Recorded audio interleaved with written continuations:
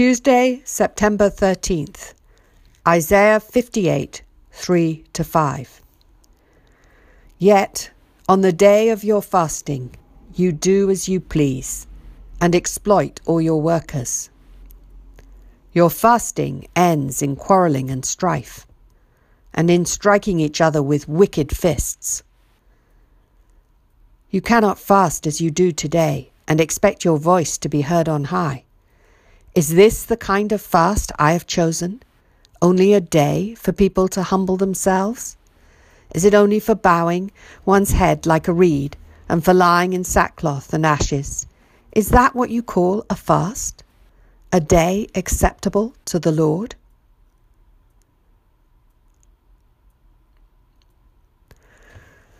The verses today have been a challenge for me because they cause me to pause. Life today is so busy, so action-oriented. We all have so much to do, and my tendency to rush on to the next thing feels as natural as a stone rolling down a hill. I would far rather skip these verses that speak of reflection, correction, and consequences, and focus on the next section of Isaiah 58 that gives me some tangible examples I can latch onto and act on. I am so hungry for change and growth in my life that I almost desperately at times look for examples to imitate and rules to follow to bring about the change I am looking for in myself. All too often, I am driven by the desire to be doing the right thing, the right way.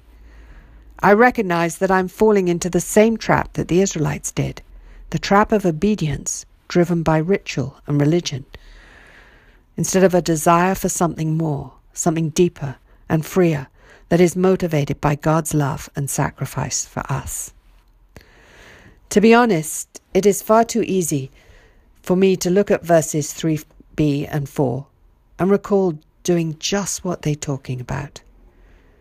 Times not so long ago when I've set Jesus aside in my day to do as I pleased, when I've been ungracious to those who serve me in the checkout line or at church, when I've indulged my temper and even created bruises with my words, essentially focusing on myself and indulging myself, even during a time of fasting.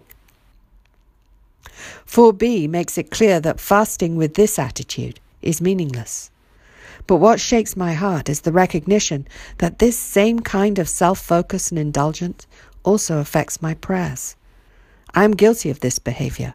I've done it, and I don't want to do it anymore. I want more than rules. I want more than disciplines. I want more than exchanging bad habits for better ones. I want a vital life with God. Verses 4b and 5 call out to me. The questions around the words today, only a day, and a day tell me that there is something more than regular church and small group attendance, routine prayer, scheduled spiritual disciplines, and developing better habits. God is calling me into something so much deeper, something daily. As I reflect on past times of fasting, I recall experiencing God's presence and peace powerfully. At these times, God's word was more alive. I felt overfilled with His Spirit and ready to do anything with Him. I wonder, is it possible to experience this all the time? How about you? What do you think? Is it possible to experience that intimacy and connection with God all the time? And if it is possible, do you want it? And how would deep entanglement with Jesus impact you daily? What would that be like? How would life as usual change if we focused on Christ's sacrifice for us and His love instead of trying to figure out how to get everything right? Let's pray. Father, I ask for your mercy and for courage as we fast and reflect on your word this week. Help us to be still with the verses that make us uncomfortable. Help us to hear what you are calling us to.